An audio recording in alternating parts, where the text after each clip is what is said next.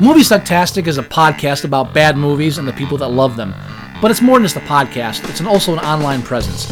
If you want to know more about Movie Sucktastic or want to become a part of Movie Sucktastic, you can find us on Facebook. You can find us on Twitter at Movie Sucktastic. You can find our blog at boothreviews.blogspot.com.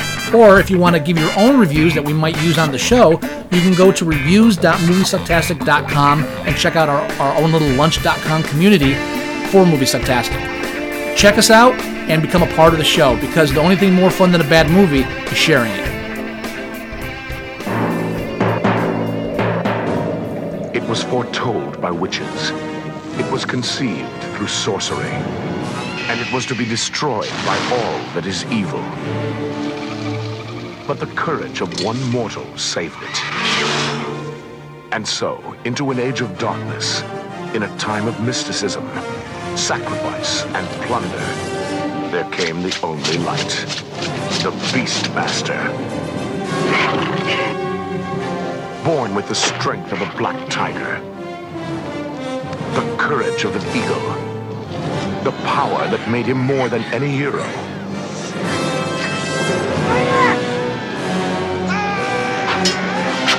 More than any lover. He was lord and master over all beasts. He was the Beastmaster.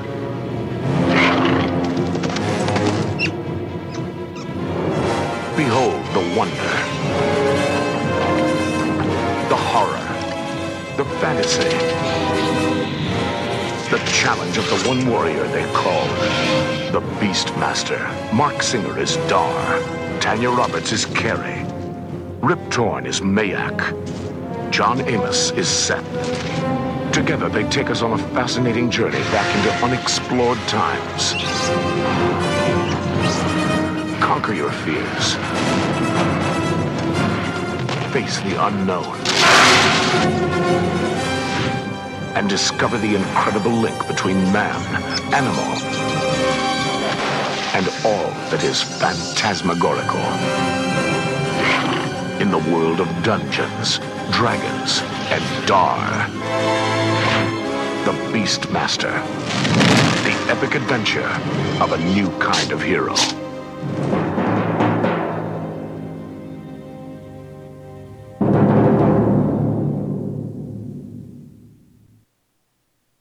You're listening to Movie Sucktastic.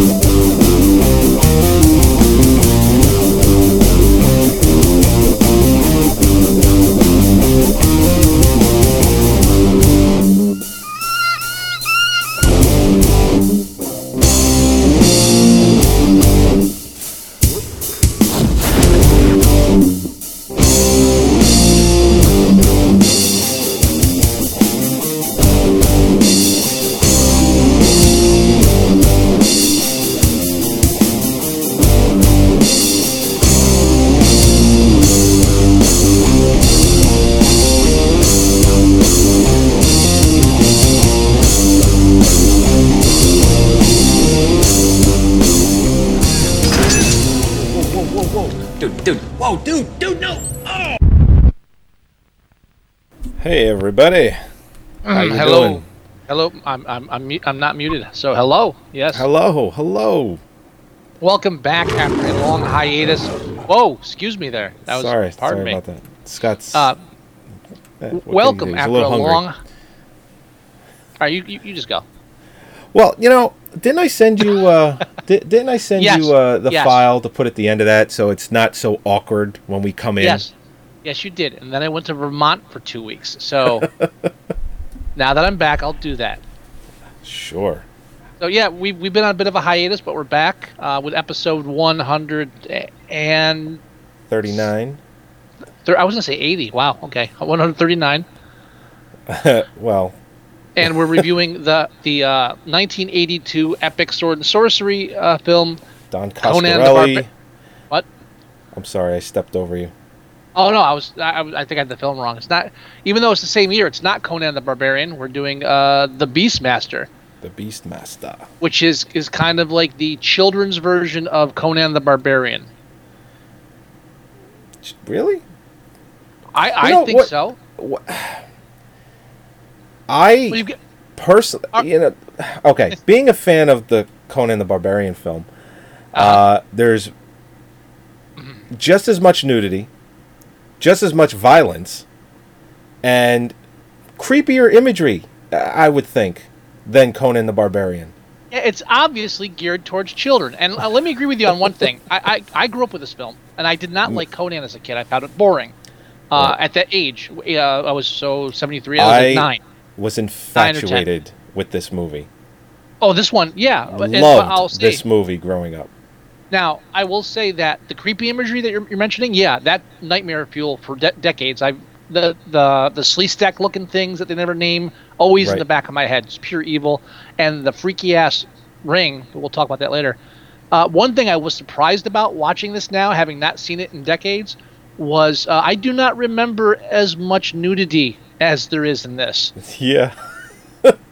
I'm shocked at the amount of breasts I was exposed to at that young of age repeatedly on HBO. Just want to say, more nudity than in here than visiting hours. Just wanted to point that out. Definitely, yeah, yeah. There was Well, no there was nudity in hardly- visiting hours. No, I was about to say I don't remember that much in visiting hours. But that was, I'm not sure if that was because there was no nudity or it's because Michael Ironside in the black latex muscle shirt kind of blocked that memory out. You gotta make sure you're not fooling yourself there. But no, a lot of breasts in this film, including those of Tanya Roberts. Yes. Yes. It's interesting. It's interesting you bring her up. She did another film only a couple of years after this called Yeah? Sheena. You remember that one? Yeah. Now, and I haven't revisited that film since I was a kid, but there is a shot in that movie where the love interest, the American actor, or he plays an American in the film, she's up like in a tree, okay, and she's wearing like the short skirty loincloth thing, just like she's wearing in this movie, and there is a shot of him looking up, like the camera looking up with him in the shot looking up at her, and I swear to God, to this day, you see her vagina. Well, is that available on Netflix or? I don't know. Okay. It probably is.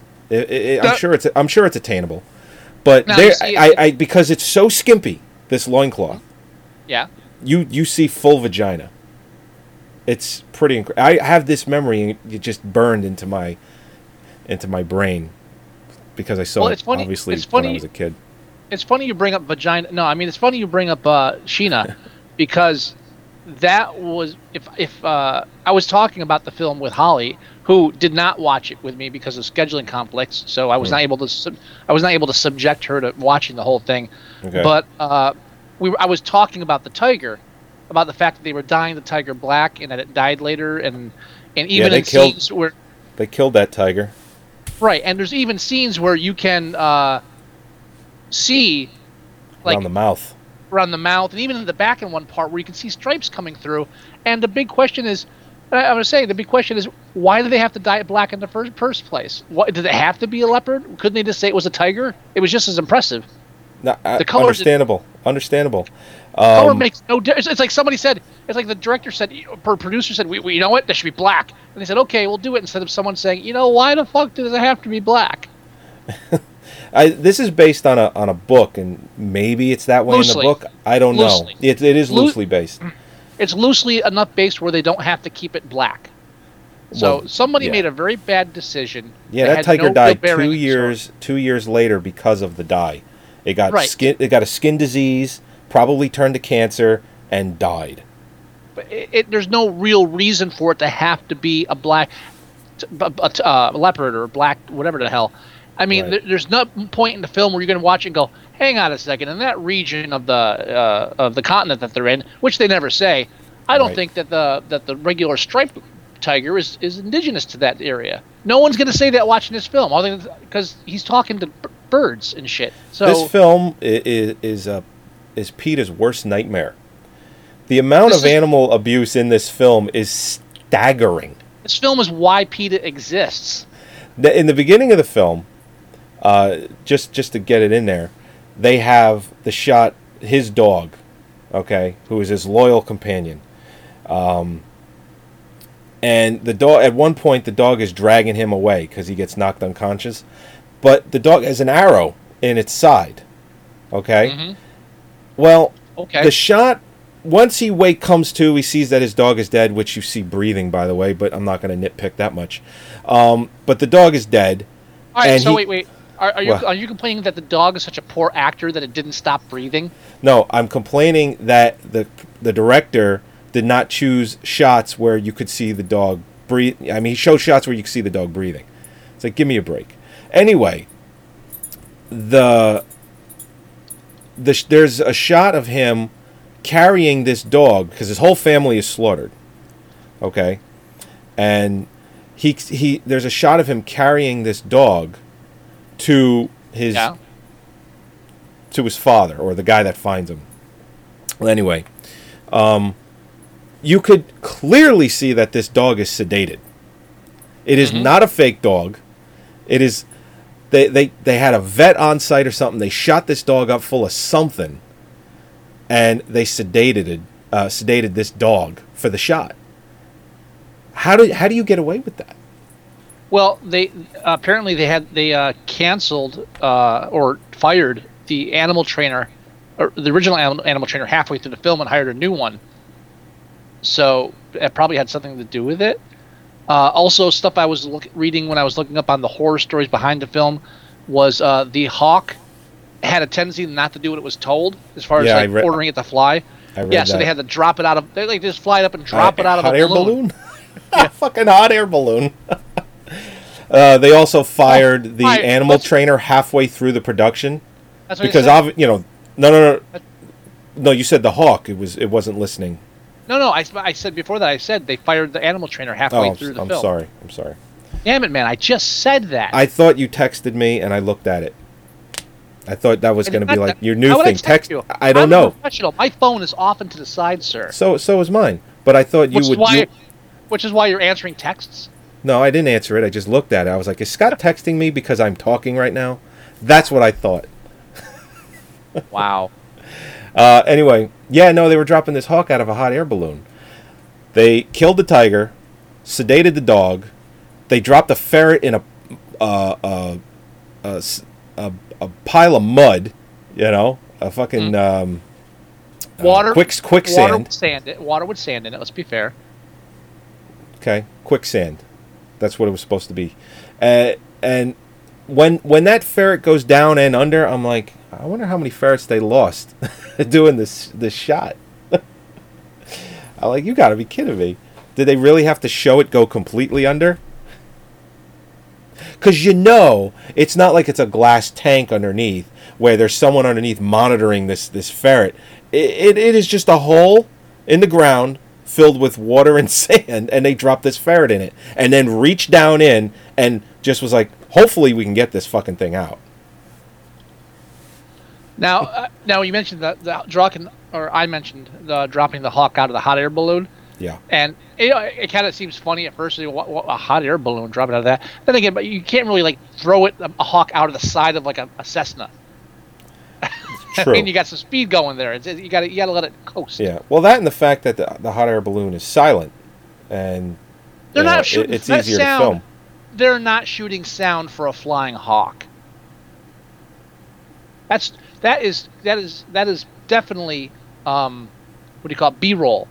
That's your secondary crew out there for filming the hawk. They're not doing a sound check for the hawk, floating hundreds of feet in the air. Well, I'm sure it was easier to drop him out of a balloon because it's not going to rattle the fucking hawk because it's making so much noise. Hot air balloon is silent. And also, if you're flying 100 miles an hour or what have you, and you're throwing birds out, I have no idea how fast airplanes go. So I'm just probably throwing end up in out there. the fucking turbine anyway. That's what I'm saying. Yeah, so balloon's probably the safest thing to do. Probably the safest thing they did with animals on that entire shoot was using a balloon instead of like a Cessna. Yeah. Another scene in the film. It's on right now. It's where she brands the kid with the hot iron. Now, when you say she, let's back up for those of our audience who have not watched The Beastmaster. The basic setting of the film is there's this king that clashes with an evil cult leader, right. played by Rip Torn. Yes. Which is really the perfect choice for any cult leader. Well, they actually said they tried to get Klaus Kinski, but couldn't because of conflicts, I guess money maybe. And I think that's probably better for them because Klaus Kinski is not exactly the best person to work with, period. But I think Rip Torn doing Klaus Kinski, at least you can understand what Rip Torn's saying. Yeah. Okay? True. Yeah. And there's not going to be violence on set. So Rip Torn's such an evil cult leader that he has all his... I made notes during the film, and I forgot my notes, but I know I wrote down that it's never a good sign that the cult you join makes you carry a portable gallows with you wherever you go. Yeah. Just in case the cult leader wants you to prove how loyal his subjects are by hanging yourself at a moment's notice. Yeah, it's never a good sign. Yeah, never good. Yeah. So the king clashes with Rip Torn, Mayax. Which sounds like a cleaning product. I'm sorry. I'd buy it with Rip Torn on the cover. My counters just won't get clean. Have you tried Mayax? And Mayax has been told by the three witches from Hamlet, although they're kind of hot except for their faces. Yeah. That's kind of a weird thing. They got three hot chicks to play the witches and have them bending over and doing the thing, but then they have skin falling off their faces. So it's a mixed bag. And they tell him that the king's newborn is going to, or unborn son is going to kill him. So he's like, well, fuck that. I'm going to... He will die tonight. But he makes the mistake of telling the king, or we're sacrificing your unborn son. The king says, no. So he has Mayax banished, but then one of the witches... now, again, and once again, never get witches involved in anything, because witches are just stupid, and there's always this long, drawn-out, complex plot. Tell the witch, I want the unborn son dead. Now, what would if you told a normal person that? What would they do? Okay, all right, I'll sneak into the tent. Apparently the king lives in a tent. And I'll stab her in the stomach, killing the mother and the unborn child. What's the witch going to do? No, that's not going to work. Here's what we're going to do. I'm going to go in. I'm going to pour... Easy. Yeah, it's way too easy. So what we're going to do is I'm going to go in there. I'm going to bring an ox. What's with the ox? No, give me some time. I'm going to bring an ox. I'm going to pour some glowing blue stuff on their necks. This will prevent them from getting up, but they'll still be aware and conscious. So you don't want to just bludgeon them to death or sleep. No. Blue stuff, they can't move. And now you stab her in the stomach. No, now I'm going to perform a ritual and teleport the unborn fetus into the ox. And why are you doing that? Well, so that I can take the ox somewhere else, have the ox give birth to the newborn, and then kill it next to a fire. Right. There's some blue weird fire. Right. This is why you don't get witches involved in anything that involves planning. Because they just go ape shit. She probably had the ox and the blue liquid stuff just laying around. It's like, well, I'm going to use it because I've got it. Yeah. Can I just point something out? And this is just an observation. It's a movie, so again, nitpicky. She brands the kid's hand with this symbol that shows that he's the next, the king when the father. What? No. It's the symbol of the god. Well, no, I thought it was the symbol of the kingdom, or it's like the shape of the kingdom or some shit. Oh, it's a symbol of the god. It's a symbol. It's like Mayax's symbol, which is the confusing part because it's not the kingdom symbol. It's Mayax's symbol. I was almost pretty sure it was because it's okay. All right, whatever. That's not the point I'm trying to make. The kid gets it when it's 6 minutes old. Yet it's the same size through adulthood. Well, yeah. I mean, sure. It's supposed to represent that because it's magic, it's always going to be present. But it just seemed like it was an iron stuck in a fire, branded onto the kid's hand. And it didn't really heal that well after that many years either. It was still black and fresh. It's the same size. Now, the one. Now, it never occurred to me back watching this as a child, of course, and they never bring it up in the film. But it is my understanding that since the child was born of an ox due to witchcraftery, that is how he gained the ability to speak with the animals. Did you take that No. away as well? No. Then where did he get the power to speak to the animals? That's the only rational I can think of for why he can speak to the animals. Because he was in an ox at one point. No. I didn't get it from that, actually. It's the only thing that makes sense to me. I got it. The way I took it was because he was magically transported, not because he was actually in the animal, just because he was magically transported. So you just think because it wasn't- magic was involved at all was the think it was reason just why. It was the teleportation from the womb itself that gave him the power to speak with animals, not the fact that he was teleported into an animal. Well, I mean, shouldn't he have been able to talk to fucking oxen? I don't. Well, again, now we're Wow, talking. what a shitty gift. He should have had an oxen. And, Wow. and you know, for somebody stranded in the middle of the desert, maybe he could have befriended a horse. Yeah, right. No, don't make friends with anything you can ride to save you time. Make friends with things that scare passerbys, But fly then- around whenever they want to, and you have to carry. Yeah, But good they, call. but good then, call. but then they couldn't oil him up every 5 minutes. Oh, that's true. That's true. Well, you don't sweat riding a horse? Not as much as if you're walking around.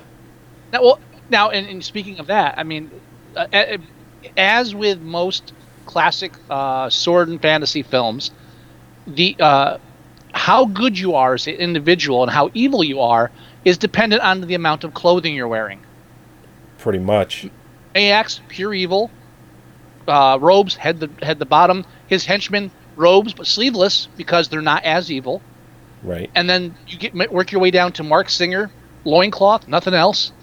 Well, And, the thing is, he's wearing a lot more clothes until he figures out that he has all these mystical powers and he's good at sword play and all that shit. Then he takes everything off. He takes everything off once he becomes a hero and decides he's on a quest to avenge. Now, all of a sudden, he's a good guy, not just Right. an average person. And then you've got John Amos, Mr. Good Times, who... James! How come J.J. Walker wasn't in this film? That would have made it. Dynamite! Now, he's robed at first, but then he and the young white child he's with at one point disrobe, and they're wearing like the ass cheek side kind of showing get up. They're not as naked as Mark Singer, but they're close enough to be uncomfortable in a bus. Right. Yeah. Right. Pretty much. Yeah, that's bad. But don't get me wrong though, the clothing translation towards evil or goodness only works for the men. Women obviously are going to be more or less clothed based on breasts. Oh, pretty much. That has nothing to do with good or evil. Well, Tanya Roberts, throughout the whole film, she's wearing like her loinclothy thing, right? And then, not near the end, it's like 3/4 of the way, they're storming the castle, okay? And basically she has, the only thing different is like this utility belt, and Mark Singer's staring at her, is like, why is she dressed like that?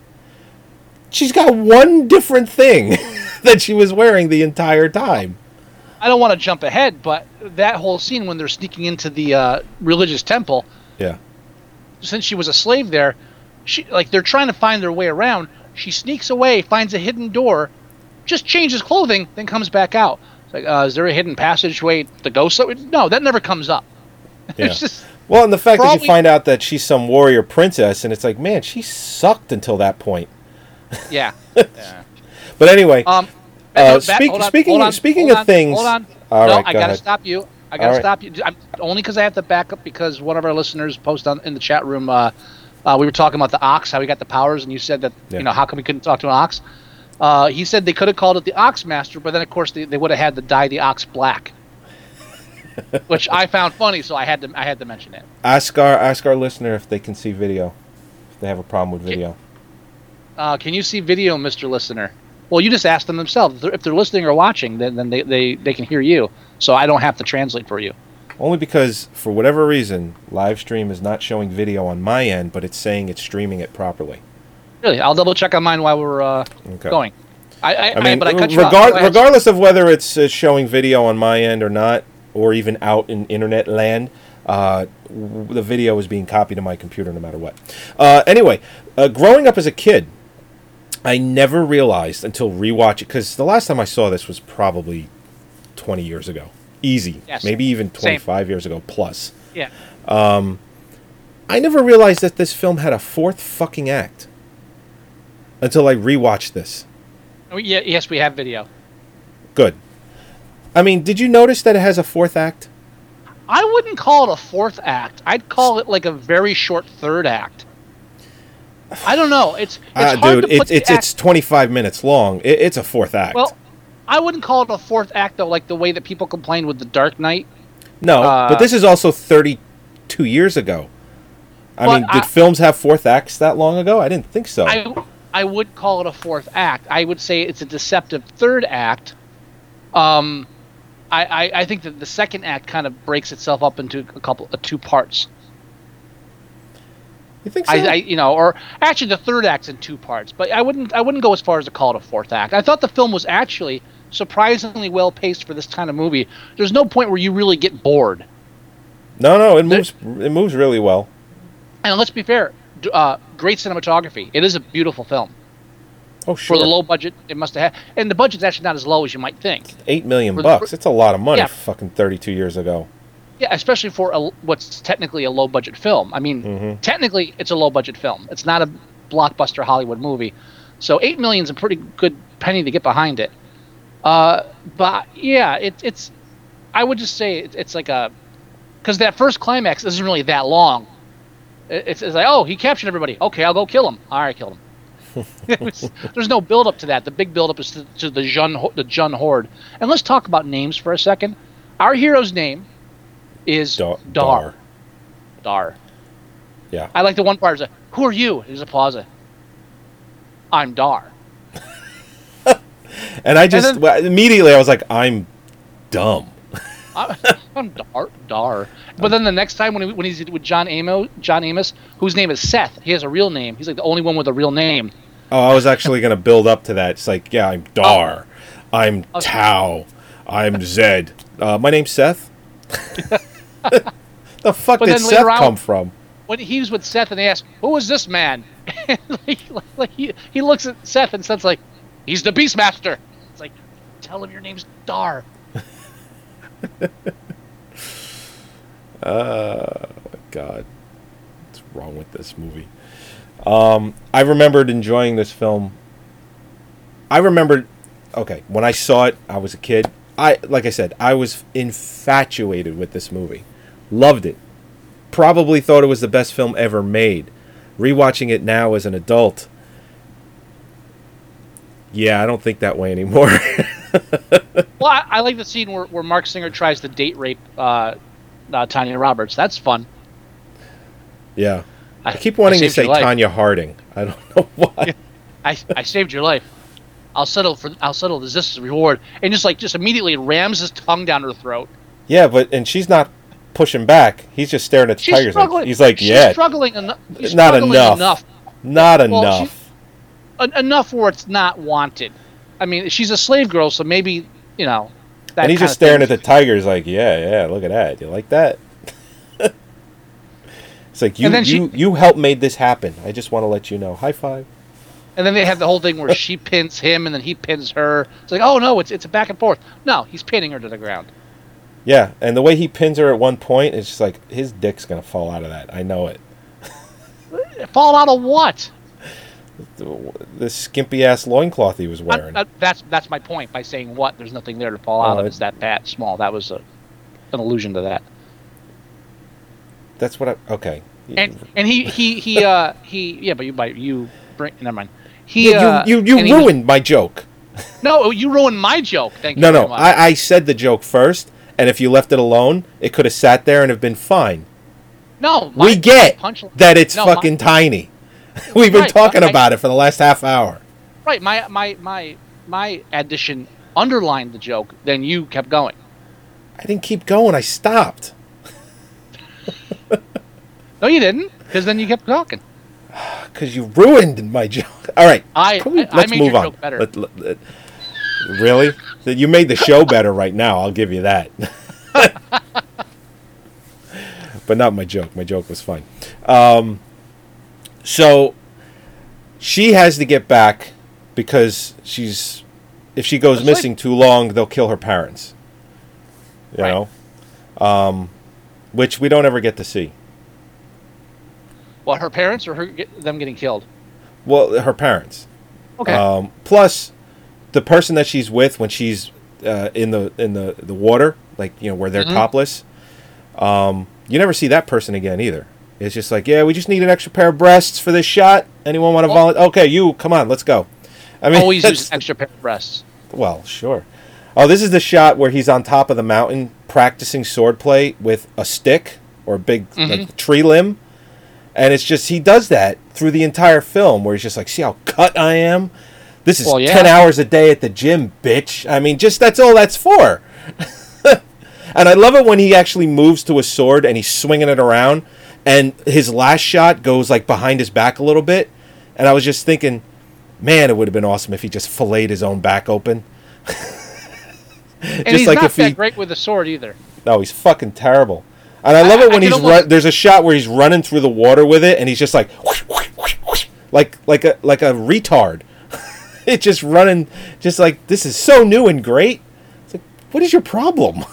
I can see him going to the director, and you know, shouldn't I be in like some kind of like boot camp to learn swordplay and say, Mark, go put your loincloth on and oil up. All right, shut up.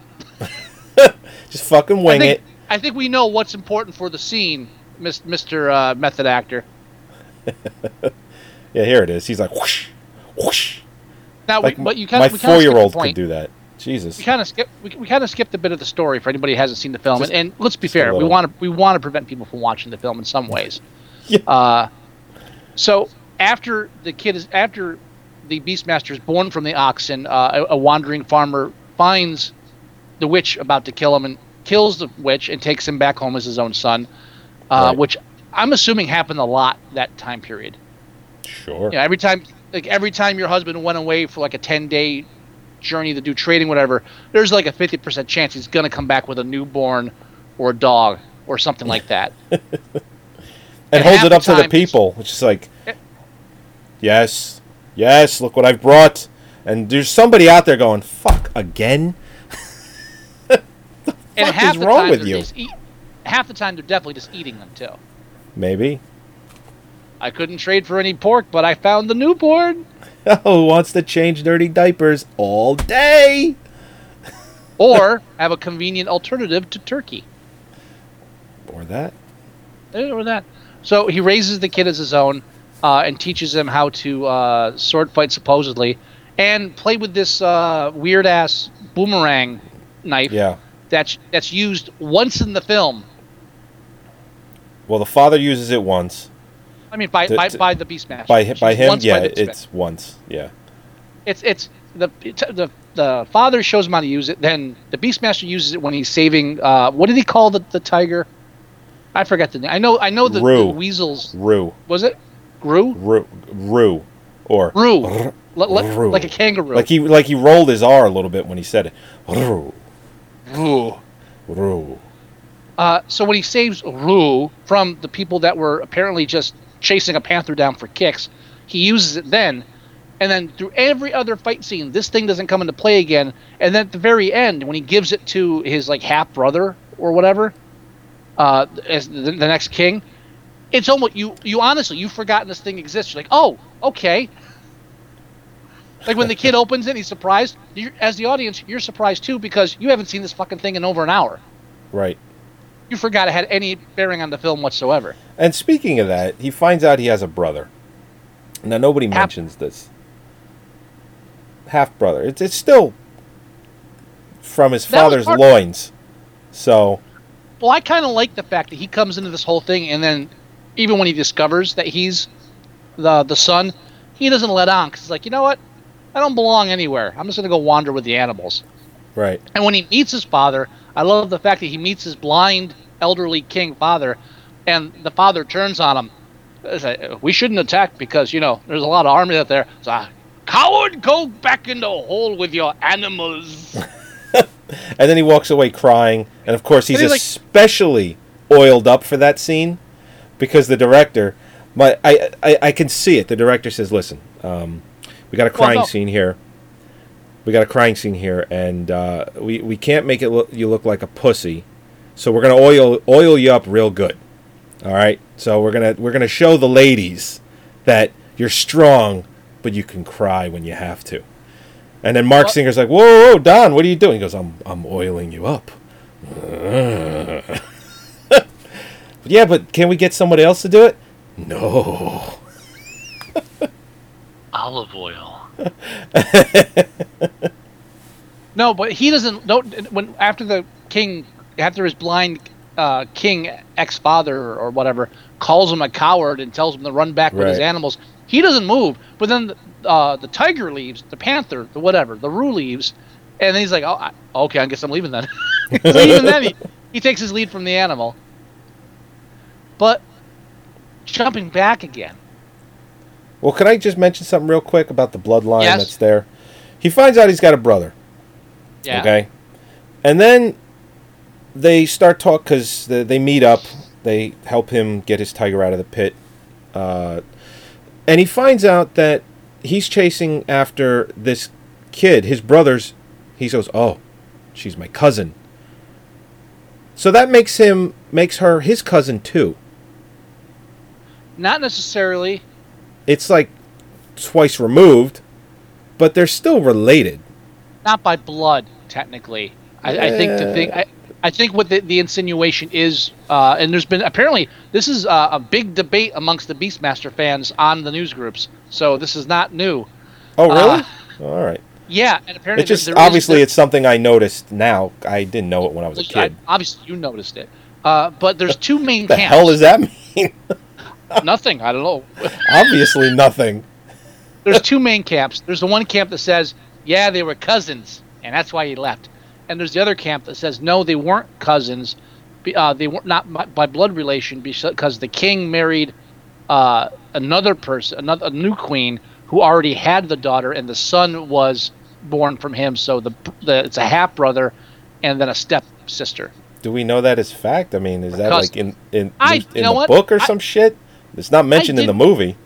All right, I didn't care enough to actually get into it because I was more. You know what I cared about? How come he talks to the hawk in hawk language, but he doesn't talk to the panther or the ferrets in their language?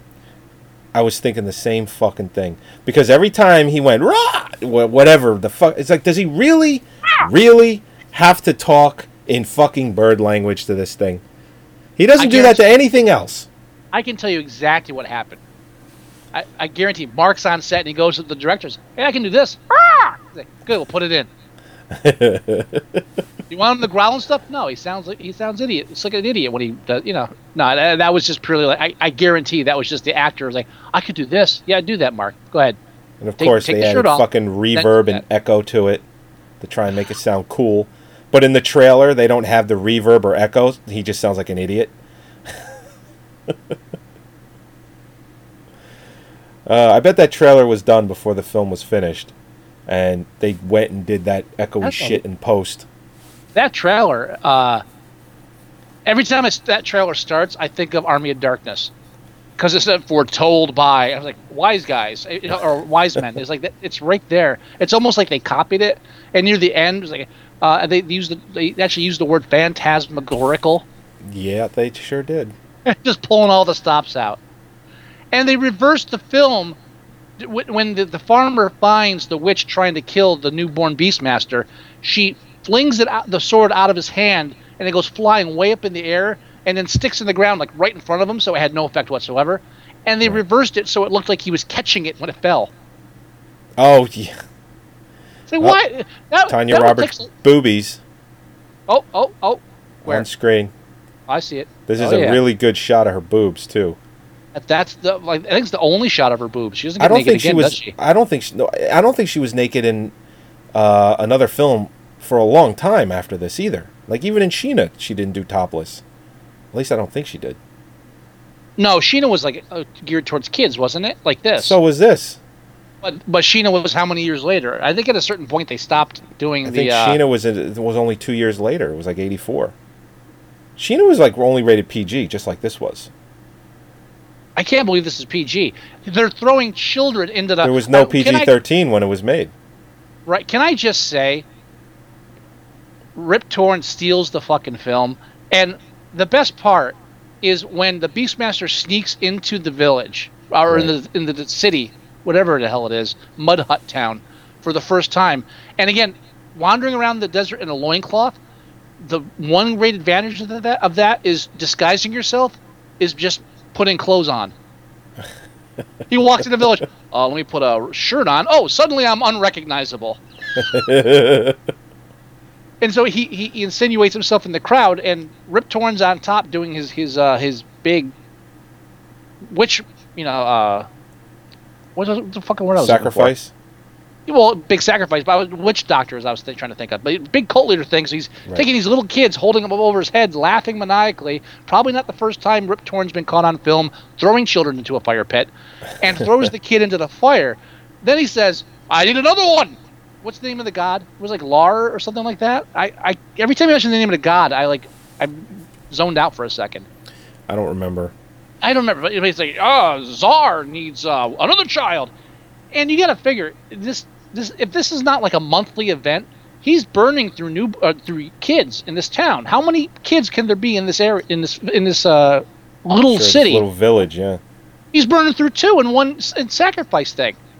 I mean, if you're going to do an encore for music, that's okay. You can't do a sacrifice encore because you're just burning through your material, literally. Pretty So much, he grabs yeah. So he grabs the second child, and Beastmaster says, "Oh no, you're not." So he calls his hawk buddy, who swings down, and as he throws the kid into the fire, the hawk impossibly grabs the child and flies away with it. Impossibly. Impossibly. I'm willing to believe he talks with animals. I'm not willing to believe the hawk carried like a 5-year-old. Well, yeah. Like now, but then so like, I saved the day. That's cool. And then Rip Torn, best Mayak's fucking rules. Doesn't miss a beat. So like looks up and goes, "See, Czar wants your children." Fuck, that backfired, didn't it? Yeah, and his father is the poor man's Buddy Hackett. I mean, holy shit. I just love how Mayax takes control of the situation. So now there's proof that the god wants me to kill your children. Didn't think of that one, huh? Did you, Dar? Dar. Yeah, Rip Torn really needed more dialogue in this film. Yeah, for him being in the entire movie, his part was so small. He had a lot of screen time, but hardly any dialogue. You're right. What are the odds that Rip Torn nailed at least one of the witches? Come on. At least one. And he told her to keep the makeup on, too, I bet. Oh, you fucking know it. Lady, I'm a professional. We don't have time. Keep the makeup on. Keep the makeup on. Move it to the left, lady. I mean, it's weird. I've said it before. That image is in my head now, and it won't go away. It sure won't. Ugh. You like the teeth, don't you, lady? Come on, let's do it. Ugh. You pull my braids. How about that? We'll try something new. Definitely a change from defending your life. A little bit. Now, I mean, looking at all this stuff, looking at the naked, the half-naked witches, the breastesses, the oiled-up beefcake guys running around throwing swords at each other, people being killed. The freakiest fucking thing in the whole film that still haunts me to this day are the Sleestack-looking guys, the giant man bats.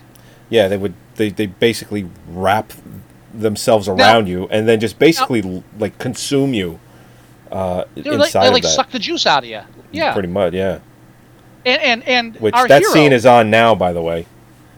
So our hero stumbles into the lair of these gigantic creatures that eat people And he's perfectly okay with making a pact with them because, well, they're letting me go. He's perfectly fine with being indoctrinated as an honorary evil human bat-looking motherfucker because they let him go because of the hawk. Because apparently giant bat creatures worship birds. Lucky him. And then later he brings them to go get them, having no idea if they're gonna consume like the entire city as well. Yeah, they might have not even bothered. Yeah, but as a kid, that freaked me the fuck out. And because if you're not, for those listening, there's these they're like big green bat people with like no faces except for eyes and webs under their arms. And so they go up behind somebody and then surround them like a shower curtain. That scene is it's on right now. Oh, it's freaky as shit. And it's then fucking disgusting. Oh, he's just like coming out like goop. Yeah, and they suck like all the fluid out of the body. But the creepiest part is that the people will press their faces into the shower curtain webs under the arms. They just showed it now. Kind of like Patrick McGowan in The Prisoner with the white balls. And then they open their arms with kind of a flourish and dispose of like the clothing and the bones. Ugh. Completely just disturbing as a child. And they're the good. They're technically the good guys. Yeah, and like I said, this was one of my all-time favorite films growing up as a kid, and to this day, it's like you said, burned into your psyche. Just I'll never ever not remember this ever. The only thing that creeps me out more than that is the ring with the eyeball in it. And I don't know why, but that's just a creepy fucking ring with the eyeball looking around. Yeah, I think the eyeball ring never really bothered me that much. I think it bothers me because I know he sticks when they eventually find out what it is. John Amos sticks a hot stick in it. Yeah, and I don't care. I don't care if it's in a ring. Sticking a hot stick in an eye is just painful to watch. Sure. Because it's a realistic like human eyeball, at least as far as like it's a human eyeball, and so, ooh.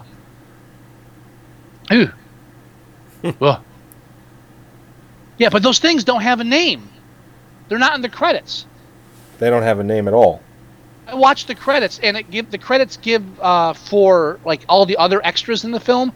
It didn't give any credits for the people wearing those suits. It didn't give a name for that. Before we end the show, I can fast forward to the credits of the movie and see. You if can it's do in that there. and see if I'm wrong, but I watched them, and I'm pretty sure that they do not mention those things in the credits. Oh, really? And I'll double check the. They have the witch women under credits. I'm looking at the IMDb's list of them as well. I love they have the hanging priests. Of course they do. They've got the death guards. You've got the Yun priests. And that's it. There's Boatman. There's nothing here about creepy bat creatures. There's no name for them. Oh, no, there's one. Winged creature leader. That's it. It's a winged creature. They don't even bother giving it a name. And they only give the name of the actor that acts as the leader. Because there's like 3 of them that wear the masks when you see them, like up close. So they don't give any credit to anybody else wearing the big giant bat people costumes, and They don't give them a proper name. They should have a proper name. But I like that though. I just like that. This film deserves to be remade. I would. It really does. I would see a remake of this for sure. I mean, because the one thing that's missing from this film is John Amos and Mark Singer are battling the last of the Jun horde outside of the city gates, and they're surrounded. And all of a sudden, these gigantic bat creatures come out of nowhere and start sucking the marrow out of everybody. And nobody, or John Amos mainly, doesn't turn the Beastmaster and go, "What the fuck are these things?" he just follows Mark's lead. I think we should get out of here. So, yeah, I think we should. Are they going to leave when they're done, or are they going to come back in for dessert? What the fuck are these things? He takes it way too well. Yeah, no, you're right. When they show, even they're staring people down, and it's just like, okay. oh yeah, and our listeners mentioned too the other freaky scene, which is right out of like Star Trek: Wrath of Khan, is when they create the Berserkers.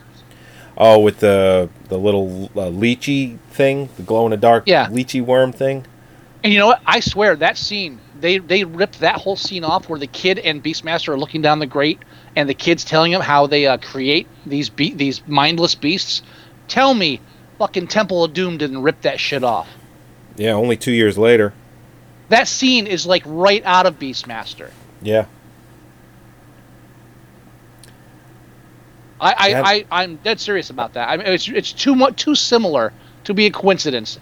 Even having the kid explain it, and the fact that they're looking down from a vantage point, and they're creating mindless followers, and yeah, too much of the similarities there. But yeah, the whole thing where them putting the little green slugs into the guy's ear to eat his brains out, not as creepy as to me as a kid as when they crank the latch on the back of the mask. It's like, yeah, something about that. Yeah, that's a bit too. Securing that shit, just like I always that scene, especially what he's wearing too, like with the things on his arms, looked very eerily similar to that fucking thing that Conan fights near the beginning of the film.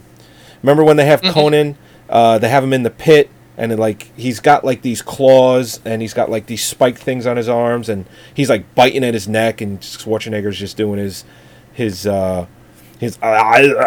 just making those noises. It's just like, because the films came out around the same time, it's just like it looked way too much like the Conan, the guy that the villain that Conan fights in the beginning of the film. I don't think there's any coincidence in that, and I think Beastmaster, without any proof, I didn't do any research on this, but really, Conan being the bigger blockbuster film as far as like budget and everything else, obviously that had a longer pre-production time and a longer production time. Beastmaster is obviously one of the things that, listen, they're coming out with this big sword and fantasy film. We need to rush one out there. You like that one book. Let's make this. I can get funding for it. We're going to film it overseas. We'll use captured funds, and we'll crank this out. Even the basic, ignore the whole Beastmaster thing. The basic premise: young child, stolen in infancy, raised elsewhere, travels to fight this evil horde that resulted in his family's death. That's Conan. Pretty much. Now, Conan didn't have such a happy-go-lucky childhood. He was pretty much strapped to a mill for like 20 years. And he punched a camel, so it's the opposite as far as like animal friendliness. And punched a camel, killed the snake. Yeah, there's a lot of anti-animal stuff going on there. I don't know I doubt that was actually the reason why they made the Beastmaster so animal friendly, but you can definitely see the basic similarity in plot structure to what they were doing. You know, it's interesting too. The bad guy. I have to mention briefly, since we're talking about the crazy bat creatures with no name. Listener asked if the short guy that is eaten by the the bat creatures when we first meet them is in the credits, and he is. And I want to give a shout out to Henry Carbo, who played Man in Cage. and I have to give them credit. I think it's nice of them to bill him as Man in Cage and not Man sucked dry by bat creatures. Winged creatures.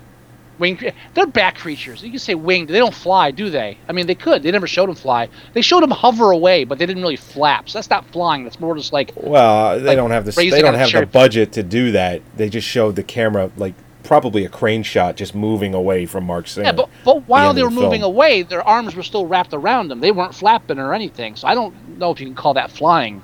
Maybe levitating.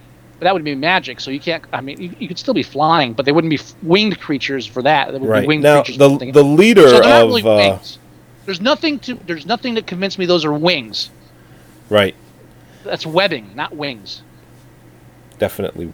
Well, bats have webbing, pretty much. So, anyway. But they're on their wings. And bats can fly. They just. We're digging too deep. I'm standing firm on my belief that those creatures don't fly by flapping their wings. That's all I'm saying. Don't flap that much. They flap a few times. Whatever. This is stupid now. What? You're the one to argue with me. I'm right. I don't know. I don't think so. Anyway, the don't leader fly. That's a fact. They don't have the budget to even attempt it. It doesn't matter. They still don't show them fly. They don't even pretend to show them fly. Anyway. Anyway. Anyway. Yes. What is the enemy? They're called the Jung. The Jun. The Jun. Jun. Jun. The one leader of that, where it slaughters Mark Singer's entire village. There, and I haven't found this anywhere, so I don't know for sure. But is it me, or is he intentionally supposed to look like the Death Dealer, like Frank Frazetta's Death Dealer? He is, right? Could be. I got that feeling. Yeah. I mean, even him just on the horse, like a big black horse with the horned, mask, with the fucking axe or sword, whatever he's, wielding at the moment. That's fucking Frank Frazetta's Death Dealer. Mm-hmm. There's just no ifs, ands, or buts. I'm convinced of it. Well, but again, it's all the same stuff. That kind of, you're looking to copy the kind of imagery that Conan's taking from that kind of stuff. You're going to go to the same source material. Well, and the reason why I go with because yes, exactly, you're right, because Frank Frazetta did Conan, plus they were doing a movie Conan the same year, and it's just like it's almost like Sam Raimi's thing with Wes Craven, just like, oh, here, we're just going to stick that in there, just kind of like a little fuck you. That's what I kind of took from that they threw the Death Dealer Frazetta thing to just kind of like, oh, you got a Conan movie coming out? Well, we got this guy. I think it was purely just trying to copy the genre, so to speak, by going to the same source material they were using. That's why I think Coscarelli was a little bit of an elitist director. Sure, but it just seems too. It seems too much of like an artistic fuck you to actually be worth the effort. I think it was just a matter of get somebody in there for Beastmaster to fight that doesn't look like James Earl Jones. Well, yeah, because they offered. You got James Earl Jones. I got John Amos. Hey. And he's not even a bad guy, so I upped you one. Because they offered Coscarelli Conan the Destroyer. And he said no because he thought the script was shit. I'm not a big fan of Conan myself, so I can't argue too much about that. I'm a fan of the first film. The second film I have just because of nostalgic reasons, but in my opinion, to say that it was shit and that's why you didn't want to do it, just watch Beastmaster. This is only a couple of years. This is like a year after he did Beastmaster or so that they offered it to him, and of course he's going to be like, my fucking movie's awesome. Yet, what did he do after fucking Beastmaster? Bubba Hotep? Like 20 years fucking later? Well, as much as I liked Bubba Hotep, I'm saying you better not be bad mouthing Bubba Hotep. Of course not. But as much as I like Bubba Hotep, 20 years later, dude, come on. Maybe if he took the fucking big budget films, he might have been making more movies in between. Yeah, and hindsight's 20/20. Let's be fair. It always is. Sure. But a lot of animals in Beastmaster. No, actually, not a lot. There's like 4. I take that back. Who was it that said was W.C. Fields? Don't ever work with children or animals. And I thought it was in this one. I thought it was never work with children or Mark Singer. Now I have an issue with Mark Singer. Do tell. Not really a negative issue, but one of the films I watched with Mark Singer in it a lot as a child was the film If You Could See What I Hear. Fuck, I was just going to bring that up. That was a movie where he was blind, right? Right. Yeah. And I watched that a lot as a kid. I thought it was funny. And he's based on a true story about a blind golfer, whatever. Not watched it recently. Doesn't hold up editing-wise. It's very kind of choppy. So it's a TV movie. I mean, most TV movies from the early 80s were that bad. That wasn't a television made-for-TV movie. Wasn't it? No, there's breasts in it. Oh, no, really? No. That's not made for TV. Well, you know what? It had a TV movie feel to it. I always watched it on broadcast television. I never saw it on cable. So I just always assumed it was a TV movie. No, it's not. But you're right. It does have that feel, even like how they wrap it up at the end. But I watch that so much that any other film I watch him in now, I think he's blind. Oh yeah, Because he has that same stare. He keeps his eyes open the whole film, and even one of the scenes in the film, I remember it vividly. The kid asked him, "Well, your eyes look normal." He's like, "Yeah, but I can't see." But the kid commented on his eyes, but he had that dead stare, like you're mentioning, and Blythe. it doesn't go away. No, the name of the kid was Blythe. Oh, I haven't seen it in forever, so It's burned into my memory because because the kid falls in the pool, he screams Blythe for like 5 minutes. And it's such an odd name. when he's in the pool and he saves him. Yeah, which is true, based on true story.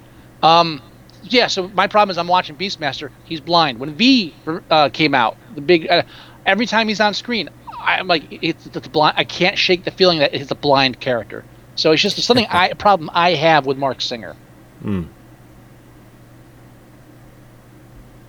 Okay, That's pretty much it. that's pretty much it. All right. Oh, I have a question. Exactly how does one keep a moat of tar hot? It's called movie magic Okay, I just wanted to double check. because it ain't happening otherwise. Right. Yeah, that's unless it's magical somehow. It's a weird city. We have a moat of tar. That's That's what short you enough took that you from can that? jump over. It's weird. Yeah, you could jump over the tar. I mean, it's not that far apart. A good run leap, you could probably make it. Especially with I think Yeah. a horse could easily leap that. I think so. And I mean, if you're going to set it on fire, you could just fill it up with any other kind of flammable source, not necessarily tar. I mean, how do you replenish that? Doesn't the tar eventually cool and just get gunky and not really? So you could walk a. It seems like an impractical thing to fill a moat with. I agree. Especially if that's your main line of defense, besides the, the walls with one portcullis. Every time he had one of his ferrets chew through something, I'm like, there's no way that this ferret is chewing through this in this amount of time. First the giant branch, you gotta chew that much off, and then the rope. Yeah. It's like, are you fucking kidding me? At least one of the ferrets dies at the end. I give the film credit. It takes some risks. It kills one of the animals. Yeah. It kills the father after he finds out there. Oh, spoiler alert! Kills the blind father after he unites with him. The father he fillets turns him on him. Godfather 2 style, and I firmly believe that they did show it, but they cut it back, for the film because it probably was going to get an R rating for it. Because of the way he does it, he as he's going down to stab the father, they cut away and you just hear it. You don't even see it. So it's like, I bet that they had that there. I bet they had it. No, You know what's interesting too? I didn't notice until I looked it up on IMDb. The film's 2 hours. It's an hour and 58 minutes. But the VHS tape of it is only 90. They cut out a half an hour of the movie. Really, on the VHS? That's what it says. It says video, 90 minutes. Now I have to see the 90-minute version. Yeah, I got to find out what they cut. And if you That's can even still interesting. find it. I wonder if you could find it online. Just, I mean, because like I said, the film doesn't really drag in any spots. It's evenly paced, so that there's no point where you're like, just come on already. Seriously, it's one of the few films we've watched in a while that doesn't really have a part where you're just kind of like, waiting for the next bit to happen. It's I'm not saying it's riveting, action-packed, but it's definitely got a pace to it that does not leave you falling asleep if you're, unless you're very, very tired. Listener just pointed out that the average chew speed of a ferret is actually quite amazing. Apparently it was on Mythbusters. really? No, it's a joke, obviously. It's a joke, okay. All right. Anyway. Are we done? Should we move into movie challenges? Should we rate it? Yeah, I don't think there's any much else to say about the film. I've never seen the sequel they made, the Beastmaster 2. Didn't they do 2 sequels? Isn't there a did Beastmaster that. 2 and 3? I thought there was just a Beastmaster. I'll double check right now, but I thought there was just a Beastmaster 2 and then a TV series that I think only lasted maybe one you're right. season. Let's see. Beastmaster. No, there is another one. Beastmaster, The Eye of Braxis. Ooh, So made there's for a- TV. Oh, it is made for TV? Braxis, yeah, that's Still 1996. technically a sequel, though. It's a full feature film. Yeah, but it's a TV movie. Doesn't matter. It's still a sequel. I beg to differ. Okay. It's not a cinematic sequel. Let's see. I'm just saying. I Well, really don't like. Beastmaster, The Eye of Braxis did have a theatrical release. It came out May 24th, 1996. But it says TV movie. Shit. Okay. And then Beastmaster, the TV series, which I've got to see now. God, this is horrible. All right. Yeah, it came out. It came out. 65 episodes. How the fuck did they do that? You're fucking kidding me. 65. How long was this on? It's like 99. that's like 3 99 years. to 2000. Yeah, 99 to 2002. You got to be fucking kidding me. They made 65 episodes of a Beastmaster TV show. Was that like Sci-Fi Channel or something? Oh, I've no idea what channel it was on. I don't know if it tells you that here. Well, here's That's- the thing. It came out theatrically, the third film, Eye of Braxis. It came out theatrically only in America. In Italy, Germany, and Japan, it was all a video premiere. Oh shit, they're like 1 hour episodes too. It's not even like a half-hour show. You know what? I never saw, like, you said you never saw the sequel, right? The second one, Portal of Time? No. I never saw that, and I obviously have never seen the third one either. I think I have to watch those. Yeah, I mean, this must have been like around Xena time. Oh. Yeah, I don't know how to tell what channel it was on. It had to be like TBS or something. The cover, the poster for Beastmaster 3 is so bad. Their heads are too big for their bodies. I don't know what the fuck they did. Let's be fair, the movie posters for all three films are very bad. Yeah, the first one, I mean, usually in the late 70s, early 80s, they had some pretty decent movie posters. But the one for Beastmaster is atrocious. Oh, our listeners are geniuses here, apparently, or they just have way too much time on their hands. The Beastmaster TV show was on Channel 11. Oh, fucking WWB. Fucking Pix. Was 11 the WB? Yeah, it was. I thought- It was WWWB for a while. Now it's Pix 11. But back then, okay. it was probably, at that time period, it was definitely the WWB. I told you about that, about the people that had to work there, right? Well, you know what? It was... I mean, Real- did I tell you about that with the people that had to work at the WB? No. When they answered the phone, they actually had to say, "Thank you for calling the WWWB." And you know what that stood for? Uh, We're black. That's racist, sir. Well, the only reason why it was dubbed that was because of the amount of urban programming that they had. It was In Living incredible how Color? much that. No, in Living Color was Fox, but like never I think mind. it was that Martin Lawrence show. Martin was on there, I think. Jesus Christ. But it was just an incredible From amount 227? of black programming. Yeah, Apartment 227. I think that was, I don't know. But they had a lot. Like the Wayans Brother TV show was on there. They just had a ton of black programming. So it was, I'm still convinced even the frog was black. hello, my baby. Hello, my honey. Hello, did my that- ragtime yeah, he did that kind of doll. Exactly. Anyway. Okay, wait. All right, let's go ahead and way rate too much this. television talk going on here. Yeah. Fucking A, right. Current rating on IMDb is 6.1 for Beastmaster. Seems kind of high to me. Um, I would have given this a fucking 10 when I was a kid, but as an adult, I think 6 is kind of high. I'd say me it's see. average. I'd say 5 is appropriate. you know what? Just because of the quality of other sword and fantasy films that were out at the same time period. Excuse me. Like Conan the Barbarian. Just Eh. production value. even acting, just the cinematography. Yes, it's good in this, Acting. You punched but a camel. What acting? it can't. It's just not Oh, better than they Conan. both have witches too. Both movies have witches too. You can't Both tell me movies have Beastmaster witches. was a rip-off. Yeah. So, I don't know. I think 5 is an appropriate score for it. Definitely nothing lower. I'm gonna agree. I'm gonna agree with a 5 on that. I think 6 is a little high. I think it's once I you go agree. 6, it's like, well, are there any other redeeming qualities that could get it to a 7? No, there isn't. There's plenty that can get it down to a 5. Yeah, I'd say a 5. All right, 5 is good. Now, Done. your movie challenge.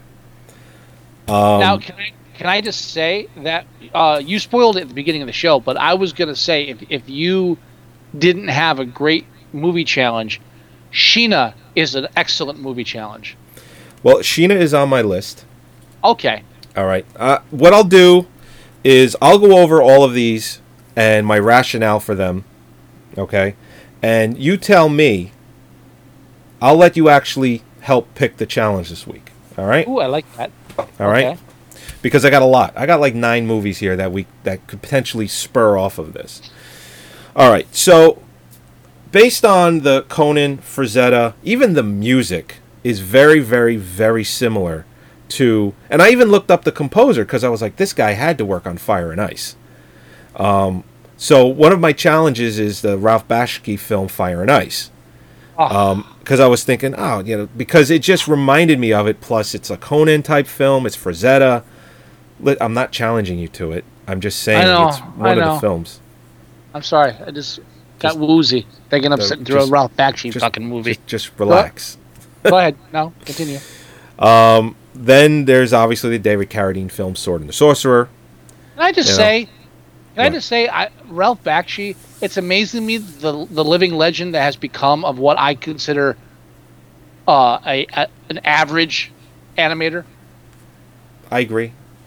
I've watched most of his shit and back when everybody would rave, Bakshi, and I swear, okay, the guy can animate, but it's not like he's that good at it. The coolest thing he ever had going for him was that he was friends with Frazetta. Dude, that's it. Rock and Rule was better animated than like fucking Fire and Ice. Oh, sorry. Yeah. No, it is. Sorry. No, you're right. Yeah. I still like Fire and Ice. It's probably the only thing that I truly like by Bakshi. Yeah, I will not sit through. Yeah, and by the way, fuck him for his whole thing with Peter Jackson when Lord of the Rings said, "Oh, they'll never do a version as good as mine." It's like, yeah, you know what? They did better. You're an ass. And the fact that he even said that, he ran out of money, or the studios just wouldn't give him more money. Let's be honest. So his Lord of the Rings isn't anywhere near finished. Yeah, maybe. And then when he started like rotoscoping people. It's like, oh yeah, we'll put them, so it's like moves like Disney did that in the 30s. I mean, give me a break. Right. He made it sound like he fucking invented it. He didn't. Man, yeah, I just remember just people jerking off the Ralph Bakshi at the comic book store. Yeah, okay. I'm watching Rubik the Amazing Cube was probably better animated than this. Seriously. I have a soft spot for Fritz the Cat just because, Yeah. I saw that by accident when I was a kid. When we were renting films, it was a film in North Arlington, right on Ridge Road, and at the time they had Betamax on one wall and they had VHS on the other. Basically, the store was split in half, and we had VHS, and I saw Fritz the Cat. It was mixed in amongst regular films, where it shouldn't have been, but it was. So I just assumed it was a cartoon for me. So I asked my father to rent it for me. My father, he doesn't look at the box. He just, you want a cartoon? Here we go. The guy gives my father the dirtiest look, and my father doesn't understand why. But this guy, he didn't say, listen, this is not for kids. He didn't say that. He just let my father rent it. I took it home, I watched it, and the rest is fucking history. That's the only reason I have it on my wall. Because I saw that shit when I was like 6. Yeah. But anyway, so there was my rationale for that. Then... Obviously, Sword and the Sorcerer, David Carradine. Then Is that the Another- one with the hand sword, or that's a different one? That's like Hawk the Slayer, right? That's Hawk the Slayer. Yeah. It's Hawk the Slayer. Okay. I was even thinking of Hawk the Slayer, but I think I want to save that for when we do a live video or a Okay. live movie with everyone. Which we have to do this summer. We have to do it. It'll be too much fun. We know it'll be. So, and then the poor man's Buddy Hackett. So I was like, this guy, I was thinking Love Bug, like something totally off the wall. You know? All right. Because I always hated the Love Bug. I think it's a shitty film. I like Herbie Rides Again. It's much more child friendly, I think. Okay, moving on. Black Cauldron. Dang. No. I'm not challenging you to that either. Don't worry. Okay.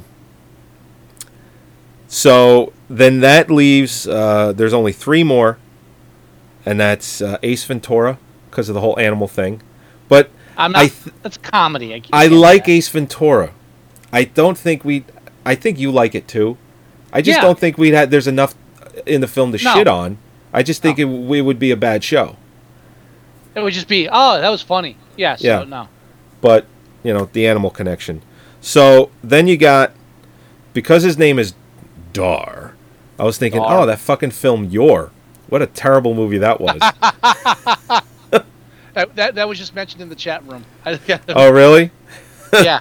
And then, of course, Deathstalker, the original, Right.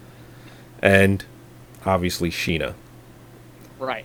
So those are all of my challenges, potential challenges, and they all fit into the film. They all have tie-in somehow.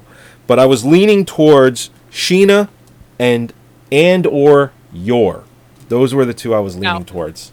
The reason I was going to say Sheena was a great choice is because Holly brought it up when we were talking, and I kind of skipped over the reason it came up was because I was talking about why they painted the tiger black in the first place. And she said, do you remember that movie with the jungle chick where she rode a zebra? I was like, I think it's called She-Ra. She says, no, that's the He-Man thing. And we went back and forth in like 10 minutes and finally figured out it was Sheena. And she said, cause I don't remember anything about the movie except that it was a woman in the jungle. I don't remember anything about it. But she said that at one point she's riding what's supposed to be a zebra, but it's obviously like they just painted stripes on an animal. Oh, really? And so, yeah. So that with plus Tanya Roberts is a perfect tie-in to Beastmaster. All right, let's do Sheena. So it's something I was going to recommend anyway, so that's good. Plus, I want to see if you could see her vagina. Because I swear to God, you could see it in this shot. Well, now that you mentioned that, I will be looking for her vagina in every part of the film. It's specifically the scene where she's in a tree and the hero or the love interest is looking up and the camera is looking up with him. And you could pretty much see almost all of it or a lot of her vagina, through the side of the loincloth.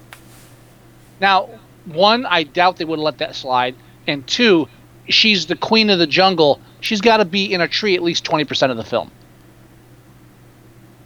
And I literally I don't remember. I just remember this shot, and I'm like, holy shit, that's her vagina. All I remember is Sheena, Queen of the Jungle. I don't remember anything else. And you know what that reminded me of? What's that? Wild Thing. Remember that?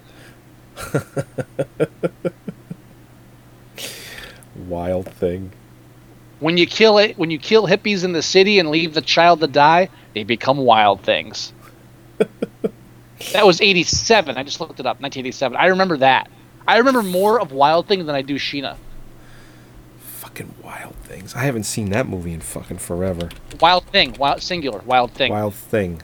Wild Things is the sex pot boiler with Kevin Bacon. No, not Kevin. Well, what? But it's Kevin Bacon and Matt Dillon and fucking Matt Dillon. That's what I was trying to think of. Matt Dillon. Nev Campbell. Well, how come Wild Thing isn't coming up? It comes up 1987, and I don't recognize any of the actors. Oh yeah, there it is. There it is. I don't recognize any names here. Anybody in Wild Thing? Holy shit! I haven't seen. Dude, I have to watch this movie. I have to watch this movie. I used to love this fucking movie, Wild Thing. It was one of those HBO films that you watched every time it was on. Yeah. Fuck. I completely forgot about this movie. Oh, Robert Davey. Okay, yeah. Yeah, he's in everything. From Die Hard. Yeah. Oh, yeah. Well, he's been in Goonies too, but well, as far as as far as films that we've covered on Movie Sucktastic, Action Jackson. Action Jackson, yep. Yeah. A loner, a legend, a hero. As soon as this episode is over, as soon as we're done recording this, I'm gonna see if I can get my hands on Wild Thing. Yeah, me too. I used to have this on I swear to God, I had this on a tape with. I had Wild Thing, the Wraith, and fucking Solar Babies on one VHS tape, all recorded off of Cinemax.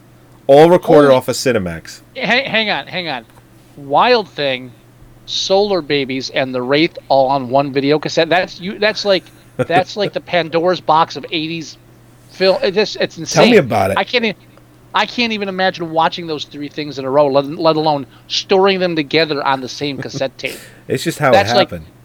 That's you're inviting like the opening of a portal to another dimension. All around. They were all around the same time. You got that in '87, Wild Thing in '87, Solar Babies in '85, and you had fucking the Wraith in '86. Yeah, '85, '86, '87.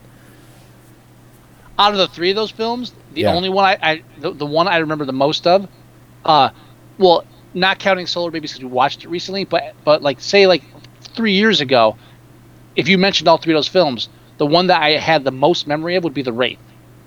Yeah, me too. Although the copy that I have, it's like a European copy. I've mentioned this on the show before too.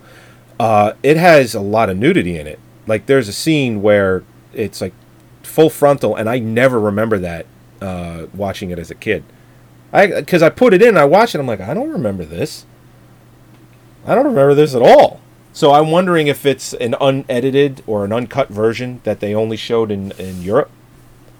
Because I don't remember it having all of that. Actually, let me see if there's two different runtimes online. So we're going to go with Sheena then? I think Sheena is the logical choice just because of the animal cruelty / Tanya Roberts cruelty. Okay. Aspect Sheena, of the film. it is. Yeah, there's only one runtime for the Wraith, and it's 93 minutes. So I'm wondering if it's cut differently and the runtime ended up being the same. Possible. Don't know. All right. I mean, look, it's like the Argento cut of Dawn of the Dead. It's shorter, but it has more new material in it. So, hey. Yeah. All right. Let's go ahead and end the show then. All right, everybody. Did I have anything I wanted to... I guess not. so. Never mind. No, go ahead. You can add it at the end. Episode 139 of Movie Sucktastic. Thank you again, as always, for joining us. You can go to our website at moviesucktastic.com and download our shows there. We are one of the only shows, apparently, that does that. Does what? Lets our show. You can download our show from iTunes and our website. So if you lose one, huh? Apparently, not a lot of other shows do that. They tend to host it in one spot, and when that spot goes away, they scramble. Oh, we have to get the app done like this week. This week? Or next week. You know what I mean. We need to get the app done. Actually, you know what? Next week is good. I don't have any jobs planned, so I can work on it. You'll all be downloading the app next week. We'll tell you where to go then. Fantastic. All right. Go to iTunes. You can get our shows there as well. Leave us some reviews there. We always appreciate that. You can email us at themovieguys@moviesucktastic.com. You can leave us voicemail at 908-514-4470. You can also go to our Facebook page at facebook.com/moviesucktastic. You go to our Tumblr page at moviesucktastic.tumblr.com. You can also do a search for us in your favorite search engine, and we'll come up everywhere. Everywhere. Anything you wanted to add? My name is Dar. Dar. Or Dar. All right, everybody. We'll talk to you next week. Next Bye-bye. week, not in a month from now. Next week, definitely. That's right. Next week. Promise. Promise. You can stop recording now.